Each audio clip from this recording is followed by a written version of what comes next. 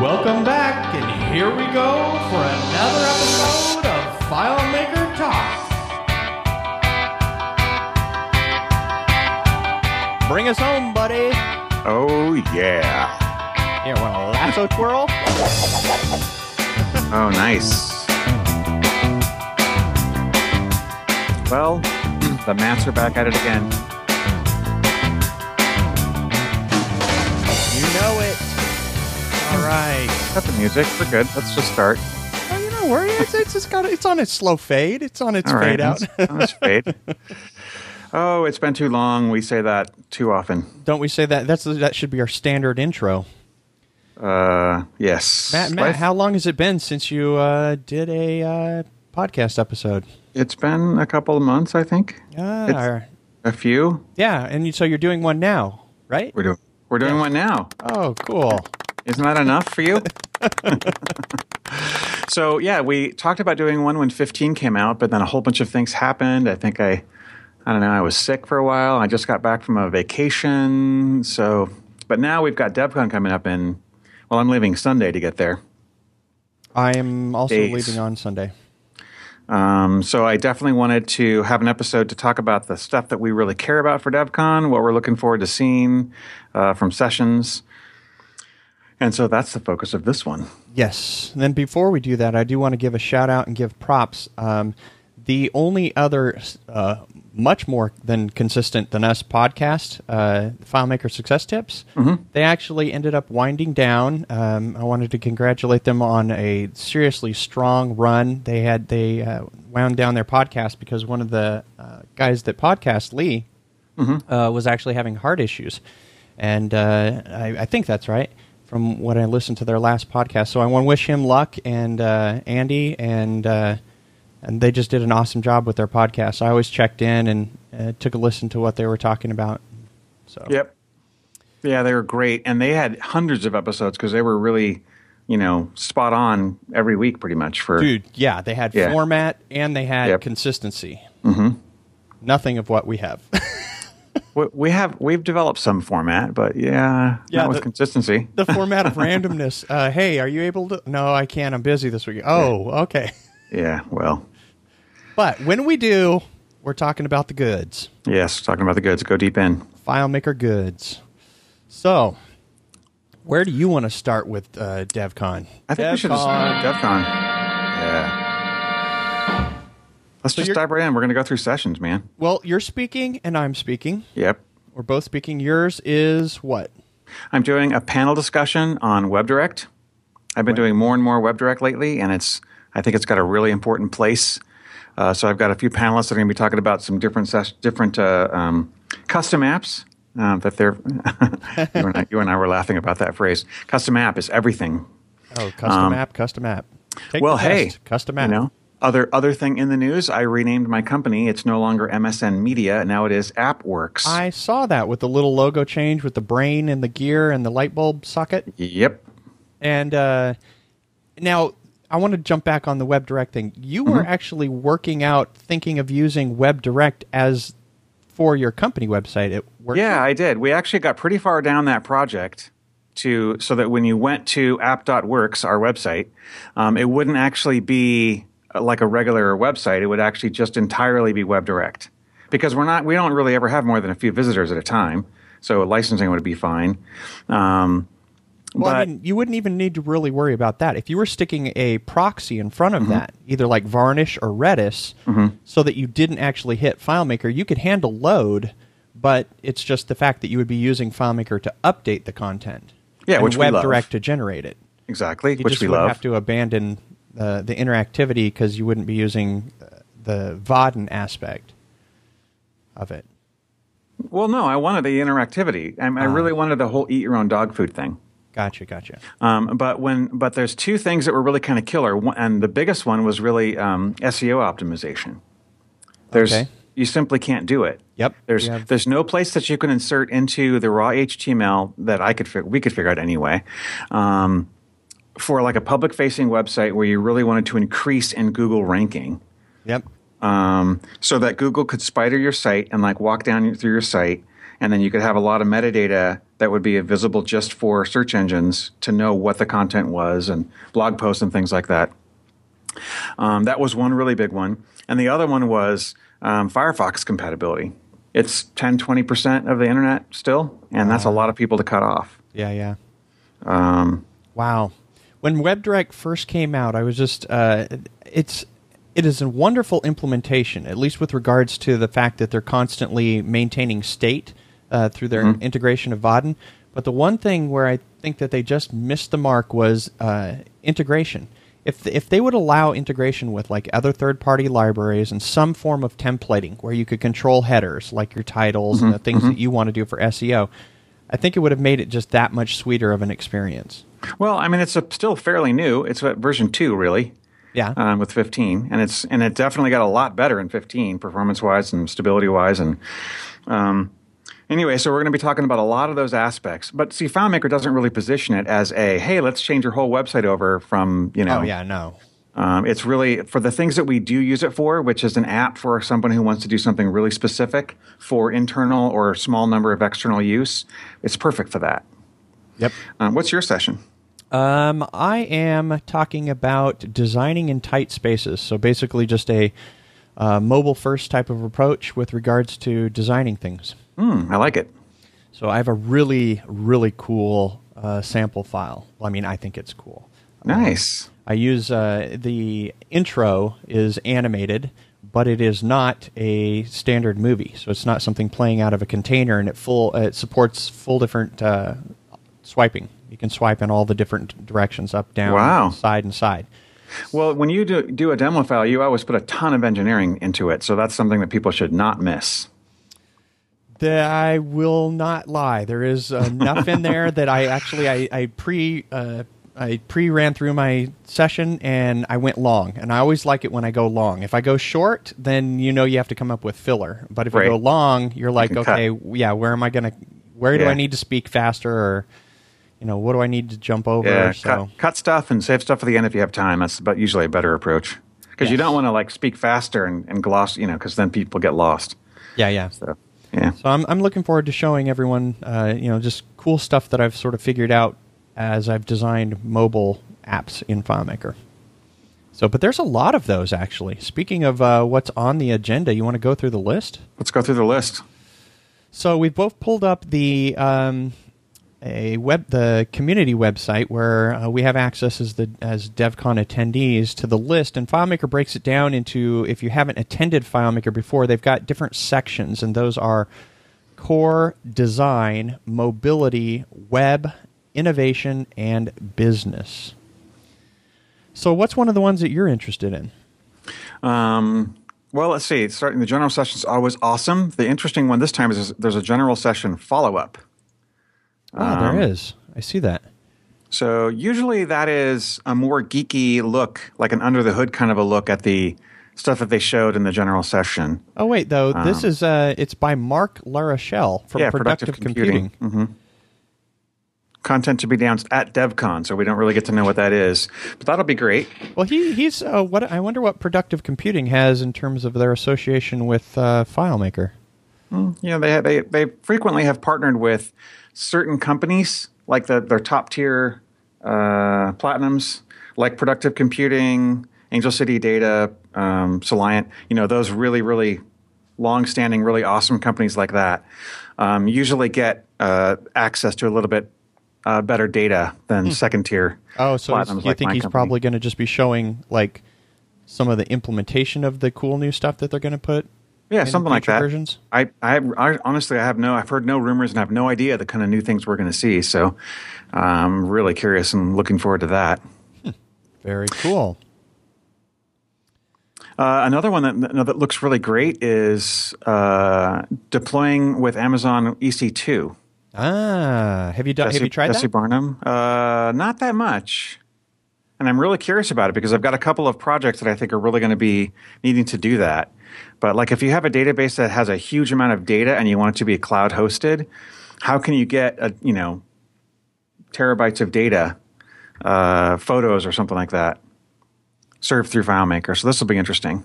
Well, I have used Amazon myself, not for actually spinning up. Well, I've spun up a server, but not something that I've actually continued to use. But I can say that the cross section of all of their services, if you're looking for a one-stop shop, they pretty much have like everything that you could want when it comes to Amazon's web services. So it's going to be cool that Jesse's going to be talking about that.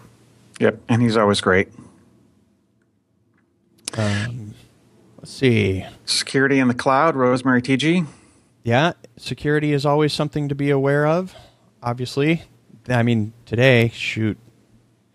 Who hasn't been hacked and leaked 1 billion passwords? I know. It was funny, there's but there are some who haven't been, so yeah. Yeah. You know what? For people who are listening, one of the reasons that you don't use the same password is that once one website has been hacked and your password is out there, there are so many little crawlers that basically just go through the database of all of the passwords and just go try other sites. Yeah. So, I mean, you got to use a password tool. You just got to if you're in technology. And you use the one called 1Password, don't you? Yes. That's what I do too. I love it. And they have a web version of it now that has a shared thing. So like for our company, I have my personal 1Password. So all my different websites that all have different passwords for the account. But then we have other information that we need for like customers' remote desktops or something like that, where 2 or 3 of us at our company need access to the exact same resources to be able to support a customer. Right. But I wanted a secure place to store that. Not in a FileMaker database, but actually a proper secure location. And so 1Password has this shared vault that you can actually share among multiple users. Oh, yeah. Yeah, I've seen that, where you can have the different vaults. Yep. And you can either use the 1Password app or make it just entirely web-based. Yeah. I love the integrated browser. So all you have to do is log in, open that app on your phone, and then just tap on the URL in the app, and it actually just opens a browser for you. So you don't have to, it works on the mobile really well. Yep. Let's see. We got building developer-friendly custom apps from Maka and Carnasao. She's great. Soliant. The one that I'm looking for, where I'm going to jump around here, is down in, where is it? Where is what I'm looking for? It's JavaScript. There it is. JavaScript is eating the world. Todd Geist. So I basically, I've done a lot of JavaScript, and he always has good stuff, just stuff that he shows. He's worked a lot more with Node, and he's actually, I think he is going to be talking about Node in terms of connecting to that through FileMaker. In fact, he actually says, in this session, we will use Node.js to build custom servers. So he's basically going to show people how to spin up Node and how to use NPM probably and load some modules, but then have FileMaker connect to that, probably through the insert URL. But of course, you can use it with other plugins like Base Elements to do a lot of your REST-based stuff. Yes. Yeah, that's definitely... Well, that's been the wave of the future for a while now. Wave of the present. So yeah, that's going to be good stuff to see. Plus, I love the super geeky things like that. There's another one too, cryptography, SSL on the FileMaker platform. That's been increasingly important for our servers and stuff like that. So David Head from FileMaker is doing one on that. Secure communications. We did a long podcast about the security and stuff like that. Yes, and basically, if you aren't familiar with that and you're going to run FileMaker server, you got to become familiar with the security part first. It is way too easy to just put something up that's not secure and then just open up your whole server to being hacked. Yep. Yeah, like one plugin, you can really get into it. And well, any plugins, just one database with the default admin password is going to mess you up. That's true, yeah. And with a checkbox check to allow people to upload plugins to the server and then run them, and then they can totally get the little wedge in the door. No. I don't know of any actual cases where something like that has happened to a FileMaker server, but presumably there are some. Oh, there's got to be hundreds. You're not going to hear about them. Yeah, maybe. People are usually going to keep that pretty quiet. So let's see. I'm going to go through. I'm opening up the DevCon to Go app here for myself just to see what all the other apps or the courses that I actually wanted to do. I haven't done that yet. I got back yesterday from Europe, so Well, we can actually... that mindset still. What would be cool is Klaus Lavent, I forget that if how you say it. He actually redesigned the DevCon to Go. He has that. Let's see. I think it's in. Is it Innovation FileMaker Go? Very rapid. Yeah, designing DevCon to Go. That's on a Thursday. Oh, I saw that one. He actually is going to go through the things that he added to the new DevCon to Go. I think he did it from scratch, I believe, redesigned it. I think you can go download it even if you're not going to DevCon. If you want to take a look at the inside of this application, you can probably go to the DevCon website, which I'm going to say, I think off the top of my head, if you go to filemaker.com/DevCon, somewhere you'll be able to find that. Even if you Google it, you can probably find DevCon to Go, looking for that. And you can open up that file and find out what he's got in that. There's a couple of really nice things. So the actual DevCon to Go app that FileMaker is giving out is one that he worked on? Yeah. He completely they handed it off to him, and he redid it. He integrated the FM beacons, or a lot of the new FileMaker 15 features, so they can show those off. In fact, Nice. as speakers, I think we get to have like some little beacon on us if we want. It's elective, and then people can set their phone to scan, and if they find a beacon, it's sort of like a get within a certain couple of feet, go ahead and stalk the speaker type game. That's so funny. And of course, we can just turn our phones into beacons if we wanted to. Yes. Yeah. I might do that. Can you do the phone? Yeah. There's a ton of different apps that turn a phone into a beacon. Oh, that's because it's just a funny. Bluetooth device. Right. A beacon is normally a super low power Bluetooth device. A phone has got a lot of power. So a beacon is so low power that one internal battery can run the device for like 2 years. Yeah, but you have to be pretty close. I mean, proximity you've got to be within. Yeah. And it's very easy to disrupt. He did put in a really nice feature into the DevCon to Go. It takes advantage of the extensibility that they put in 15, where he's basically exporting a file, and that file can be exported to a location like your iCloud Drive or Dropbox, and then you can use the extensibility or the plugin feature of FileMaker Go in order to go get that file. So I actually used that. I created my my sessions or my personal schedule of what I wanted to see on my iPad, exported it to iCloud, and then opened it up right on my phone. And that was really convenient. Plus, you can share yours if you want to pass it to somebody else or something. Although if you share it to someone else, it doesn't actually indicate that it's somebody else's schedule that you're looking at. What I noticed. So, actually, one of the ones that I have in here was one of the vendor promo ones that I put in here. Sync is not a product. I was going to go listen to Nick or talk about his stuff. I mean, base elements and everything that they create is always so good. I was going to that's one of the items that I have on my schedule. Yeah, I thought it was interesting because there's another one that is called Sync as a product. No, it's not. It's not true. But I mean, there's a lot of people who actually have Sync products, right? MiraSync and Yep. And so it's I love that discussion of like another way to think about something that is super important to us. Sync is so key in a mobile app. Yes. I mean, being able to have that mobile app disconnected. Catherine Russell at Nightwing Enterprises is actually doing the formal syncing scenarios for mobile custom apps. Dude, I'm going to highlight custom apps and see how many times that appears in all of them. I have to say, that in renaming my company, MSN Media was really never a good name. It's been my company name for 24 years or something like that. But the fact that FileMaker is using custom apps so heavily weighed in my decision to rename it AppWorks, because we build apps.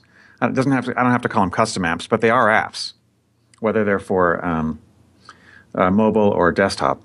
Yep. I mean, that's the word we use now for software. Yep, it's true. Shareware's dead. It's apps. Shareware, freeware. They don't exist anymore. Oh, Chris has a good one. Chris Hippolyte, FileMaker Go and iOS apps, one-step integration. So he's basically going to be focusing on the FMP URL, but in particular talking to different iOS apps and what you can do. He's got like a OCR example where he passes to an OCR application, and then that comes back into FileMaker after the text has been processed. and lots of other examples. He actually put out a video on YouTube. If you're on Twitter and you find him online, he showed more specifically what he's going to be talking about. That's using the handoff feature? No, it's something else. Just FMP URLs. I shouldn't say most all. If a device or an application decides to implement a URL scheme, so for example, take like OmniFocus. Instead of HTTP, you would call OmniFocus : //. So right. On the iOS device, whatever scheme is registered by an application, you can pass to that application. Then once that application is done with it, there's a thing called callbacks, and a callback URL allows you to, after the process finishes, go back into FileMaker. So there's one application, I did a video about it on the magazine website, called Workflow. And Workflow basically accesses all kinds of things in the iOS operating system, plus other applications like the Photos app, etc. A really simple example would be you're in FileMaker, and you want somebody to, for some reason, take they want to show some type of motion, but they don't want to take a full video. So you tell them, go take 3 pictures with your camera. You can tell FileMaker to call to Workflow. Workflow will grab the 3 most recent pictures out of the photo, combine them into a GIF, and then bring that GIF back into a FileMaker container field. Crazy. So that you can then, you're not storing a full video, you're just showing a sequence of images, which Workflow composed as one. So lots of little different automation things like that. And it has full variables and logic branching and all kinds of stuff. I mean, you can do some really crazy complex stuff on iOS devices, which is pretty nice. And Chris is going to be showing all about that stuff. I have to admit, I introduced him to Workflow. Cool. Under the Hood, Draco Database Engine. Oh, now I love the Under the Hood sessions. Those are always super well attended. If you are going to DevCon and you have not watched that, just getting the insight of how things work, because Clay, he gives that, right? Yep. Yeah. So if because Clay is the primary engineer on FileMaker, way down there. He worked with Chris way back in the day when they were out of college, and Chris Krim, created the Draco engine. So he, it's crazy. You build something and you know that there's really only one person that knows it. If you're the person that built it, every nook and cranny, he's the guy. He knows every nook and cranny. And so, it was almost like 4 years ago, they kept all this stuff hidden. But now in the past 2-3 years, they're sort of like, sure, Clay, go out. Tell people how everything works. And I can't tell you how, invigorating that is. For them to get out and say, yes, here's how it works. It gives all of the developers in the community a sense of understanding that says, okay, thank you for sharing this information. Whereas before it was always like, hush, hush, secret. We don't know if we can tell you that.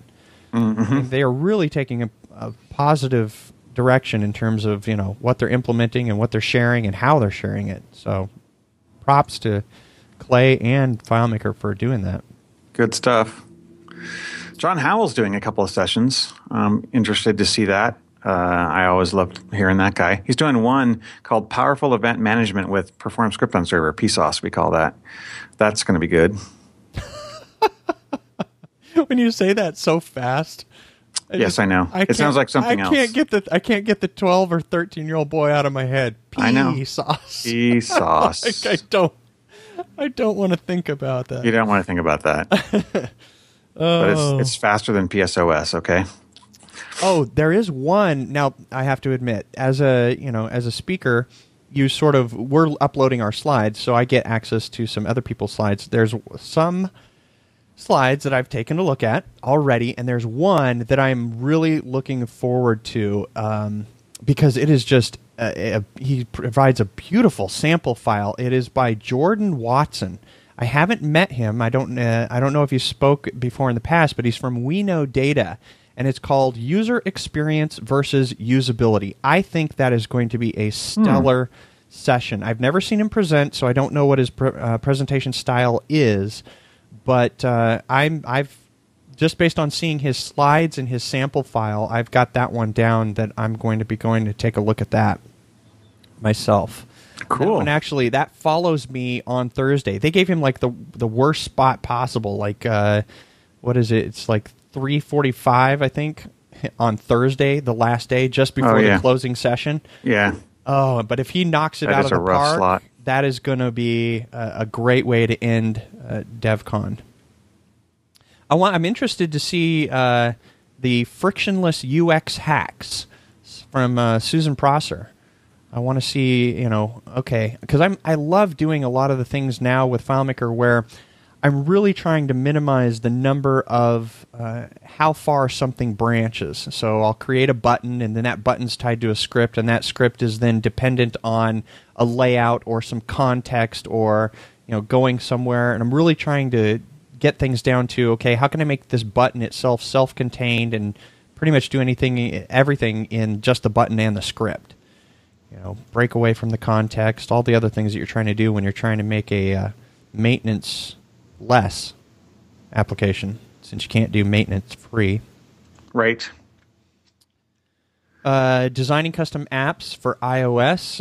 Jan from Infographics. That's going to be. I've got that on my schedule. That's going to be a good one. Mm-hmm. That one, I've seen his stuff. He has a different design style than me. He uses a lot more brighter, more vibrant colors than I tend to use in some of my designs. But he also has another session on grids, and he's I saw that, going full on. If you want to know how to use, there's multiple ways you can use FileMaker's implementation of grids, where it has a major and a minor. But he goes on and fully shows a lot of examples about using the grid, a lot of structure. And I know that Alexis Allen, she also is going to be talking about the grid. We've got, for example, I'm focused on the design just because I'm in that same category too. There is a degree of overlap, but in the ones that are focused, you get more than just the here's how I use it. Right. Yeah. It's like actually that one from Alexis, I think is going to be very interesting because she's a great visual designer and also a musician and a math nut. Right. So she's got all these different skills all coming together so perfectly in what we need in FileMaker. So that I'm really looking forward to. Yeah, she's got two of them: the math of design, and then I think she's also doing the executing design from Ideas to Action. Is that the one? Nope. That's Chi or Chi. Oh yeah. I don't know how to say that, from FileMaker. Right. I've got that on my schedule. Oh, she's doing Introduction to Design. UI Design, okay. Process. And let's see. So we're going to have in mobility, we're pretty much going to have our building applications. Oh, Todd's launcher file. If you are going to be doing a custom app, I can say that Todd's approach, I'm familiar with it because there's two different approaches if you're going to do a custom app with regards to updating the app itself. So we're not talking about updating. You mean an app in the App Store? Yeah, an app that you actually deploy via MDM. There is a session based on that as well, versus something that you're just using FileMaker Go. Well, I mean, right. Either way, you can actually update your FileMaker file, and there's two different ways you can do it. You can do it with the file itself. But it always requires a secondary file because you can't have a file open in order for that file to be replaced. So the two scenarios are, Todd's uses a launcher file. The launcher file is just a lightweight, basically a launcher that basically has a container which can go out. It can shut down your main application, and then he'll go out, he'll pull in a new one into a container and then swap down. Okay. The alternative way is your main solution is the solution that opens, and what you do is you can download your new file, you export that file, but then you have to shut down your main file, and the file that you downloaded needs to then export and replace on top of it. I like his. That may be confusing. It's basically and then the other option would be to actually update the entire app on the App Store, But then you have to say, how am I going to get my data saved? Exactly. You have to do imports and exports. I mean, the whole key with mobile is you usually want to have your data in a separate file and use a separation model and just update your UI file. And I don't know how that's supported in this model. It is. I mean, you can if you're just swapping out a FileMaker file, all of the rest of your FileMaker files, a la a data file, just stays there. Yeah. No, I mean, like if you have an App Store update, right? So you have a 1.0 to a 1.1 version of your app, which throws away everything and replaces the whole entire thing, all of the FileMaker's files and then replaces it with a new app, in that scenario, how is your data saved? No, as far as I know, when you do an update, the binary of the app is still there, but the sandboxed data, which is the My Documents folder, should stay there. Oh, okay. It doesn't mess with that. If Apple did that with all other applications, they would just basically be wiping out all people's data. Right. Yeah. So the apps certainly have a way to have their sandbox data. I just haven't looked at that enough to know exactly how FileMaker would then access that sandbox data and preserve it from different versions. Yeah. No, your FileMaker files in a custom app and FileMaker Go are stored within the Get Documents path folder. So that documents path is where you store all of your stuff, which is actually really pretty cool. Have you ever put a file in FileMaker Go and it's not a FileMaker file, like a PDF or a text file? You can see how that lists and it shows within FileMaker's on-device section in FileMaker Go.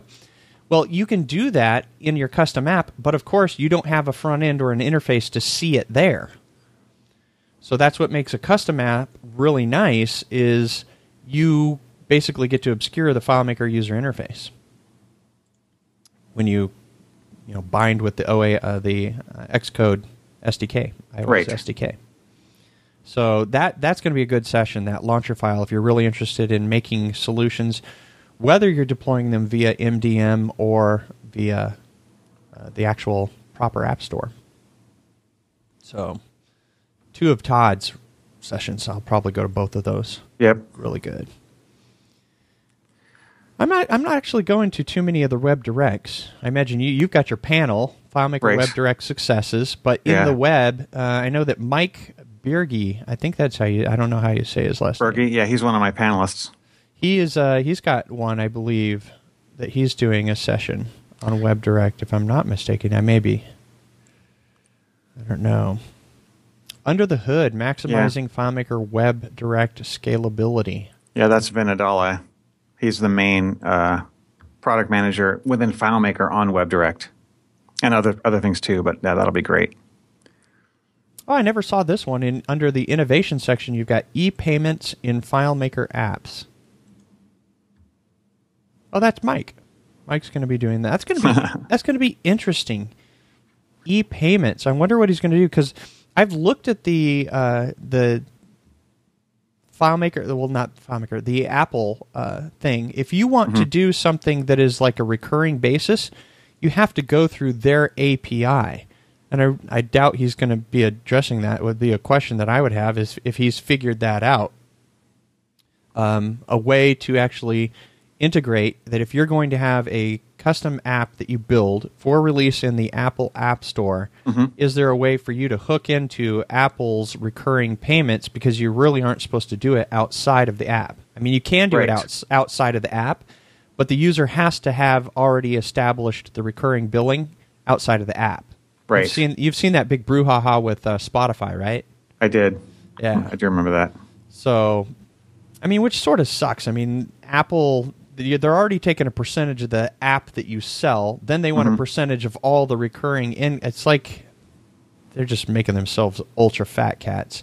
I know, but it makes it super easy for the developer to not have to create that. It's a scale thing, right? So if you have, if you want to just plug into that and you don't want to have to build it because you're not going to be making billions of dollars on it, whatever. Actually, it's kind of a really mid-scale thing, because if you're making a ton of money, then the amount of money you're making is so much that giving some to Apple is not really painful. And at the other end, if it's a really, really small thing and it would be a high cost of engineering to build something.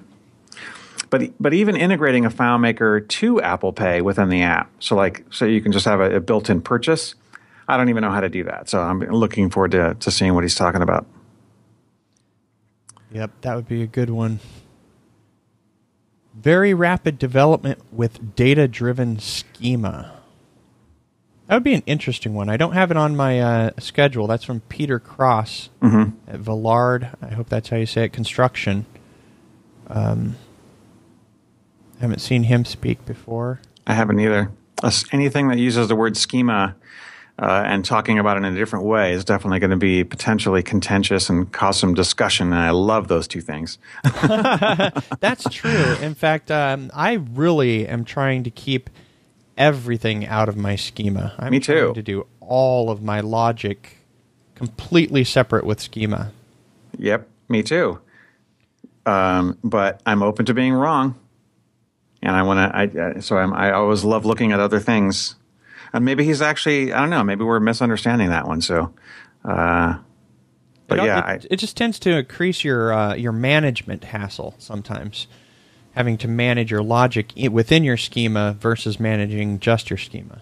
Yeah, there's some things that are kind of scary. Like if you've got, let's say you have a relationship between company and person, and on 5 different places on your graph, those two tables are connected. If you're using table occurrence groups that don't connect to each other, and in one of those, the checkbox is checked so that if you delete a record in company, then all the people related to that company are also deleted. Referential integrity, right? Right.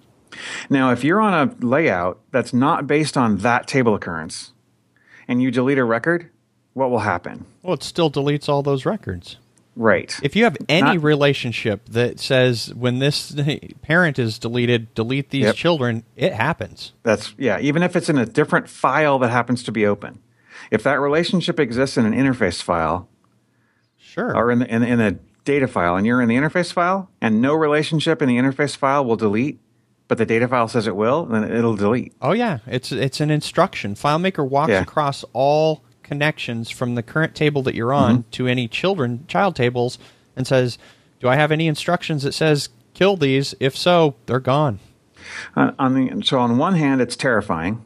On the other hand, it's extremely convenient, and it prevents a lot of orphaned records. So what I've been thinking about lately is like a dedicated TOG that just has the referential integrity stuff correctly set. Oh, that's what I do. That's what you do? Yeah, most of the stuff that I design, well, since I've been doing this mobile stuff lately, when I do the data separation model, the only graph that is in my data file is my integrity. So it's the only one that has my cascading deletes. Right. All of my creates exist in my UI file. So I don't put any creates in my data file. The data file is just what happens if this record is deleted. And that's pretty much it. So that's good. I think I do it a little even differently than that. I don't like create almost ever turned on a relationship, because I prefer to create. I don't like the way that it looks on a portal, because it shows you another line. You can just click and making it. I think that's a very strange UI pattern, and it doesn't exist in anywhere else outside of FileMaker. Right. So but what does exist everywhere outside of FileMaker is a plus button on top of the portal. Right. And so I just use that and have a script by whatever mechanism create a record. And so you can do like what do they call those? Not an ultra key, but there's a tricky key method that creates related records. Usually I do it lately with perform script on server, or depending upon the table, the nature of the data that I'm making. But pretty much I make it script based. Have you used the false portal method, where you ultimately end up with 2 relationships? One relationship has the create on. The other relationship is just your standard relationship where you're going to display records. So you've got a portal, and the display records relationship has however many you're going to show, 5 or whatever. You then put the create relationship, that portal, above the portal of your list of records. It only has one record or one row that you're going to show. It's non-scrolling, and you set the filter to basically false. And when you set the filter on a portal to false, it shows the last record of a relationship. And when that last record allows creation, that's simply just the last portal row, but you're able to show it anywhere you want. Oh, because you're only showing one row. So a filtered portal based on false will show you the row that's waiting for you to create a record. And if you and you could put that like above or below your portal, depending on how you like it to look. Yeah, you can put it anywhere. And that's usable just for making related records, and you don't have to do a script. No, I have not used that technique, and I love that idea. Exactly. No, it's I forget where I saw that, but I think it was like, I don't know, like 4 years ago or something. Yeah. I opened this portal, and there's a filter on it, and I'm like, false? What the heck are you just putting false for? And it made sense because most of the time when I was identifying whether a row was valid or not, I was using the isValid function. And it dawned on me like, false, that's right. This is basically a false row. It's not an existing row with data. Yeah. And if I just show one row, I can put it anywhere. Aha! This is cool. Yeah, that's cool. But then my religious apologist thing goes off where now you have two relationships. Now you're using the graph for a UI trick. Yes, you are. But if you use the selector connector model, you're only going to be using a minimal number of those. You're not attaching them off of every one of your primary that's true. Table occurrences. Well, my problem with selector connector is also a religious problem because that's also using the graph for a UI trick to a degree. A massive UI trick if you... Yeah. It's true. If you have aversions to having everything connected to everything, you'll probably avoid selector connector. Yeah, but again, it has huge utility, so it's got value. Huge. I mean, huge. If you're and nothing says you can't use multiple models of multiple selector connectors. For example, if your graph starts to end up with 50, 60, 70 interconnected, segment, break it down. Because the connection of a global-to-global relationship really isn't that consequential, especially if you can set that global to be null so that when FileMaker gets to the point where it's evaluating its list of relationships, it just hits that and it's like, okay, there's nothing here, I don't need to care about it. So you get to control whether it's connected to that connecting table with all the globals or not, if you want. And the performance impact, from what I've heard from larger systems, really isn't that great. So I think we've gotten through all of the areas of DevCon except for business, right? Is there any other sessions you want to talk about in core, design, mobility web, or innovation?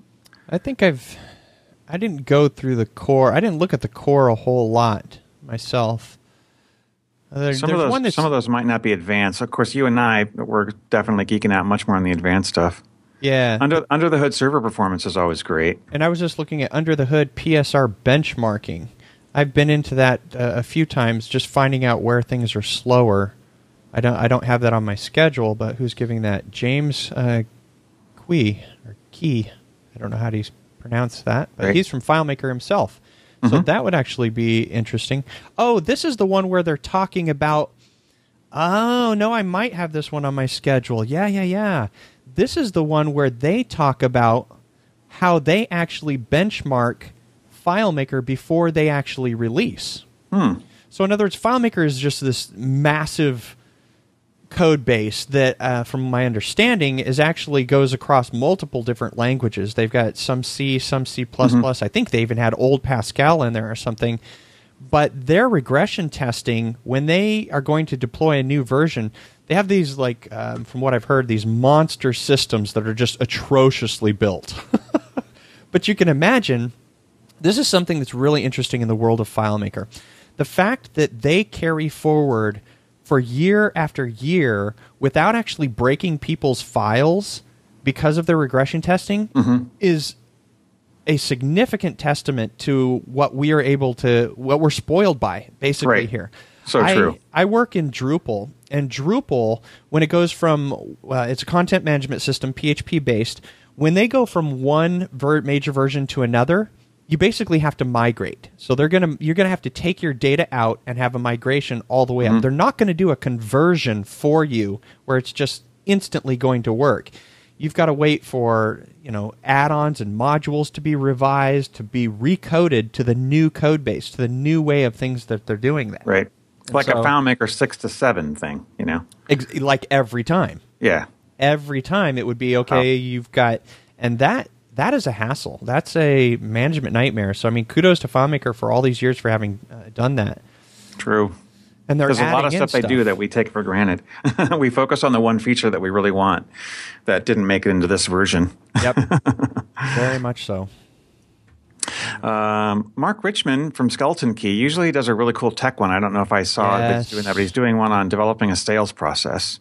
See, one of the things that I think is fascinating in the FileMaker world is a lot of people like Mark were super geeky tech developers, which fast forward over a period of 10 years or whatever, they've got this large company. Now they've got 10, 15 developers, and the guy who owns the company can no longer really do the development anymore. Yeah. So because they don't have time, they have to be out there selling and doing demos and training sales reps or not training sales reps, but doing project management and working with project managers and hiring people and all the other things that now all of a sudden take their time. Stuff that's happening to you.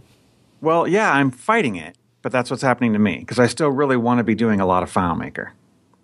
So some people, I think, like Mark, really don't do a lot of development anymore. They still are they could still pass a certification test with his eyes closed. He still knows FileMaker cold inside and out, but don't develop with it all day, every day like he used to. Yeah. He's always had good in-depth stuff because he's willing to get down there and get in the trenches and use the tools. Yep. Yeah. Plus, he also has a staff of people that are that can do a lot of the research. So he doesn't have to learn 100% of it himself. He can kind of have his staff really help to do a lot of testing. They've done so much stuff on like optimizing for server speed and things like that. So yeah, the sales process thing for me, since I'm growing my little company, I'm very interested in that. Very nice. Here's an interesting one. The positioning pigeonhole yourself. That's John Stark coming back into the community. And he's been heavily promoting himself outside as he went for a long time. He was mobile, really pushing the mobile thing. Now he's doing a little bit of a pivoting and switching into a value-based billing. Yes. So value pricing, yeah. Or value pricing, something that Kirk Bauman's been doing for a long time. Fixed pricing, yeah. Yeah, Kirk actually is really totally on that scheme to the point where he's now no longer in FileMaker at all. Now he's just he actually has another podcast and a bunch of other things that he does in that value world. Oh, really? Yeah. Well, I know it's a big thing. People are wanting to get off of their hourly and stuff like that. Yeah. So I had a really good discussion with him about that at the Find Your Moose conference. In fact, I recorded part of that and I never released it. I should really find that and release it, even though it's late. Or just do have another conversation with him about it because I think he's evolved that more for tailoring it for FileMaker developers because it's very different. I think what he's talking about for the pigeonholing thing is become the world greatest expert, within reason at one thing, at your one thing. And so, like for example, really understanding what it is to build apps for custom veterinary clinics. Like SpecVet, Dave Wools. Understanding that business better than anybody else and knowing it better than your competitors and taking better care of customers in that business, in that segment. I think, though, that with FileMaker is kind of that segment. So you can take like FileMaker plus any other type of business, and those two things together are kind of a very, very narrow focus of expertise. So I'm really curious to learn more about that and to kind of think about it from that way. I still think there's value in taking and finding what your core strength is and how to make that into your career as much as possible and to find happiness and monetary success by focusing on the one area that you're really, really good at. You've totally done this with your company, with design, with the tools that you've added and with the magazine. I think you're all the way down that. I've worked on it as best as I can. I mean, the FileMaker market as a whole, I think we're on a slight uptrend right now, but it's been a plateau for a long time. So I mean, depending on how you position yourself, you have to have a market there that's going to be able to bear what you want to get out of the market. So the FileMaker developer market itself, relative to, let's say, the PHP developer market or the JavaScript Node developer market, is like a tiny slice of a pie out of the whole pie of development. So like if I wanted to make the much bigger bucks, I would switch to providing demos and videos on a much larger technology basis. Yeah, well, then you're a smaller fish in a bigger pond. Correct. Yeah. But, I mean, I have this affinity, and FileMaker keeps calling me, come back, Yeah. use, Well, use. I totally understand that. And fortunately, FileMaker is actually listening to developers these days and putting in, like, incrementally cool stuff that developers want that you have in other technologies. They still don't have regex. Come on, FileMaker engineers. It's free. It's not that hard. But hey, look, there's your one feature. that has been my one feature since like 2005, and they never put it in. It's like one library, Perl regular expressions, freely available, can be integrated into anything. Just make 2 functions, just put it in. They've got all that kind of other stuff, but hey, that's my soapbox stepping down. What's cool is the FileMaker, the product suggestion page, that feature in the community site where you can suggest a feature and people can vote it up or down. Right. Now they've actually implemented a bunch of those into 15. So they'll actually say, okay, we've done this one. Yes. And there's several of those are actually on there now, including ones that are deleted. So my favorite deletion feature is they deleted the scroll wheel behavior to go through from record to record. I've always hated that. Because switching from, if you've got a huge detailed record, going from one record to the next is not a casual thing. Yeah. You've got a stack of one-to-one relationships for the different record types. You've got very complex on record load scripts. It might take, a third of a second for the record to load. And if someone goes in and goes zoop on their mouse and all of a sudden scrolls through 40 records. And I'm smiling so hard right now because the first time that I ever found that happening, I was looking at a record, and I recall it distinctly. I was looking at the record, and I had just moused up to the menu. The mouse came down off the menu, and it just happened to be over that the little record, the card icon. Yeah, on the Mac. Yeah, and I had no idea what would happen. I flicked the wheel, and I'm expecting the page to actually scroll down to see a smaller part of the thing. No, instead it goes. Yeah. And I'm like 50 or 60 records away. I'm like, whoa, what was that? I didn't even know that the scroll wheel would do that when you were over that little card indicator. That was funny. Now, the expected behavior on the Mac used to be, if you're over the card indicator, to flip from records. But on Windows, it was the whole layout. So if you were in browse mode anywhere and you accidentally touched your super sensitive mouse, poof, you're on another record and editing a record that you didn't intend to be on. So that I know there's people who feel strongly about it on the other side of the equation from me, but that was one personally that I'm really glad to see. And also, I think the feature was suggested by my friend Tom Fitch, the deletion of a feature. So that was kind of cool. Nice. So what else do we got? We got the 10-hour project. This one I think is going to be very interesting. Ronnie Rios from FileMaker talked to a bunch of developers about what, like the ID to iPad thing, which I've done a couple of now. What can you actually deliver to a client in 10 hours, and how can we provide value for a customer in that? And what does a 10-hour project lead to? That I'm looking forward to for sure. There are a lot of things that you can do. I did something. I'm involved in my local Cub Scouts and Boy Scouts here where I live, and I helped them out with a solution that I did for them over the course of like 3 days. And I mean, it's going to be night and day in terms of what they were doing before and now. I mean, just the amount of paperwork that a lot of organizations still manage is just astonishing. And all I did was I did a simple connection between a Google form. So I just set up an online Google form, and then I set up a database with a routine import that'll import that, and it uses because any Google form captures a new entry with a timestamp.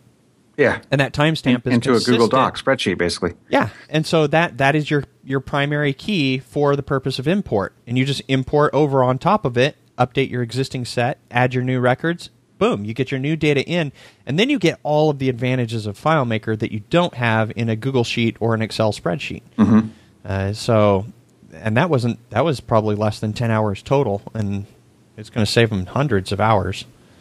So, which, nice by job. the way, coincided with I recently updated the magazine site, so I figured I'd throw that out there.